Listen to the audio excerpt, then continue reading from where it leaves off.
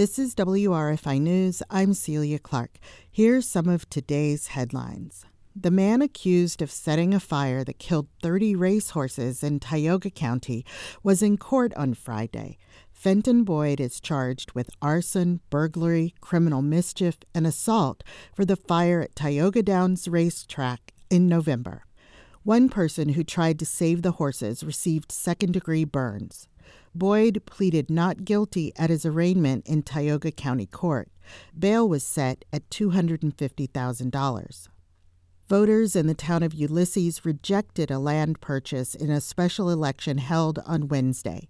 Residents were deciding whether the town should buy 30 acres to become a recreational area. The town board voted to buy the land for $210,000 in June. The Ithaca Voice reports that one of the objections to the deal was that the landowner is a town employee. Over 900 people, about 64%, voted against the proposal.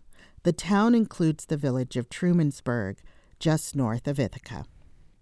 Ithaca has a new police chief for the first time in over 2 years. The Common Council approved the appointment of Thomas Kelly on Wednesday. Kelly is currently a lieutenant in the Schenectady Police Department. The Ithaca Times reports he'll start the job on December 18th. The council approved the appointment of Deb Molinoff as the city's first city manager in the same meeting. Molinoff will start on January 1st.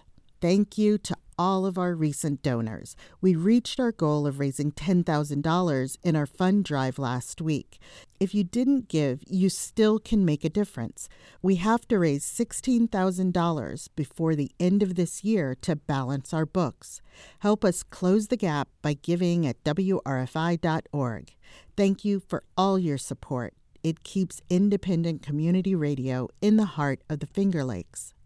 For more local news and to subscribe to our podcast, go to WRFI.org/news.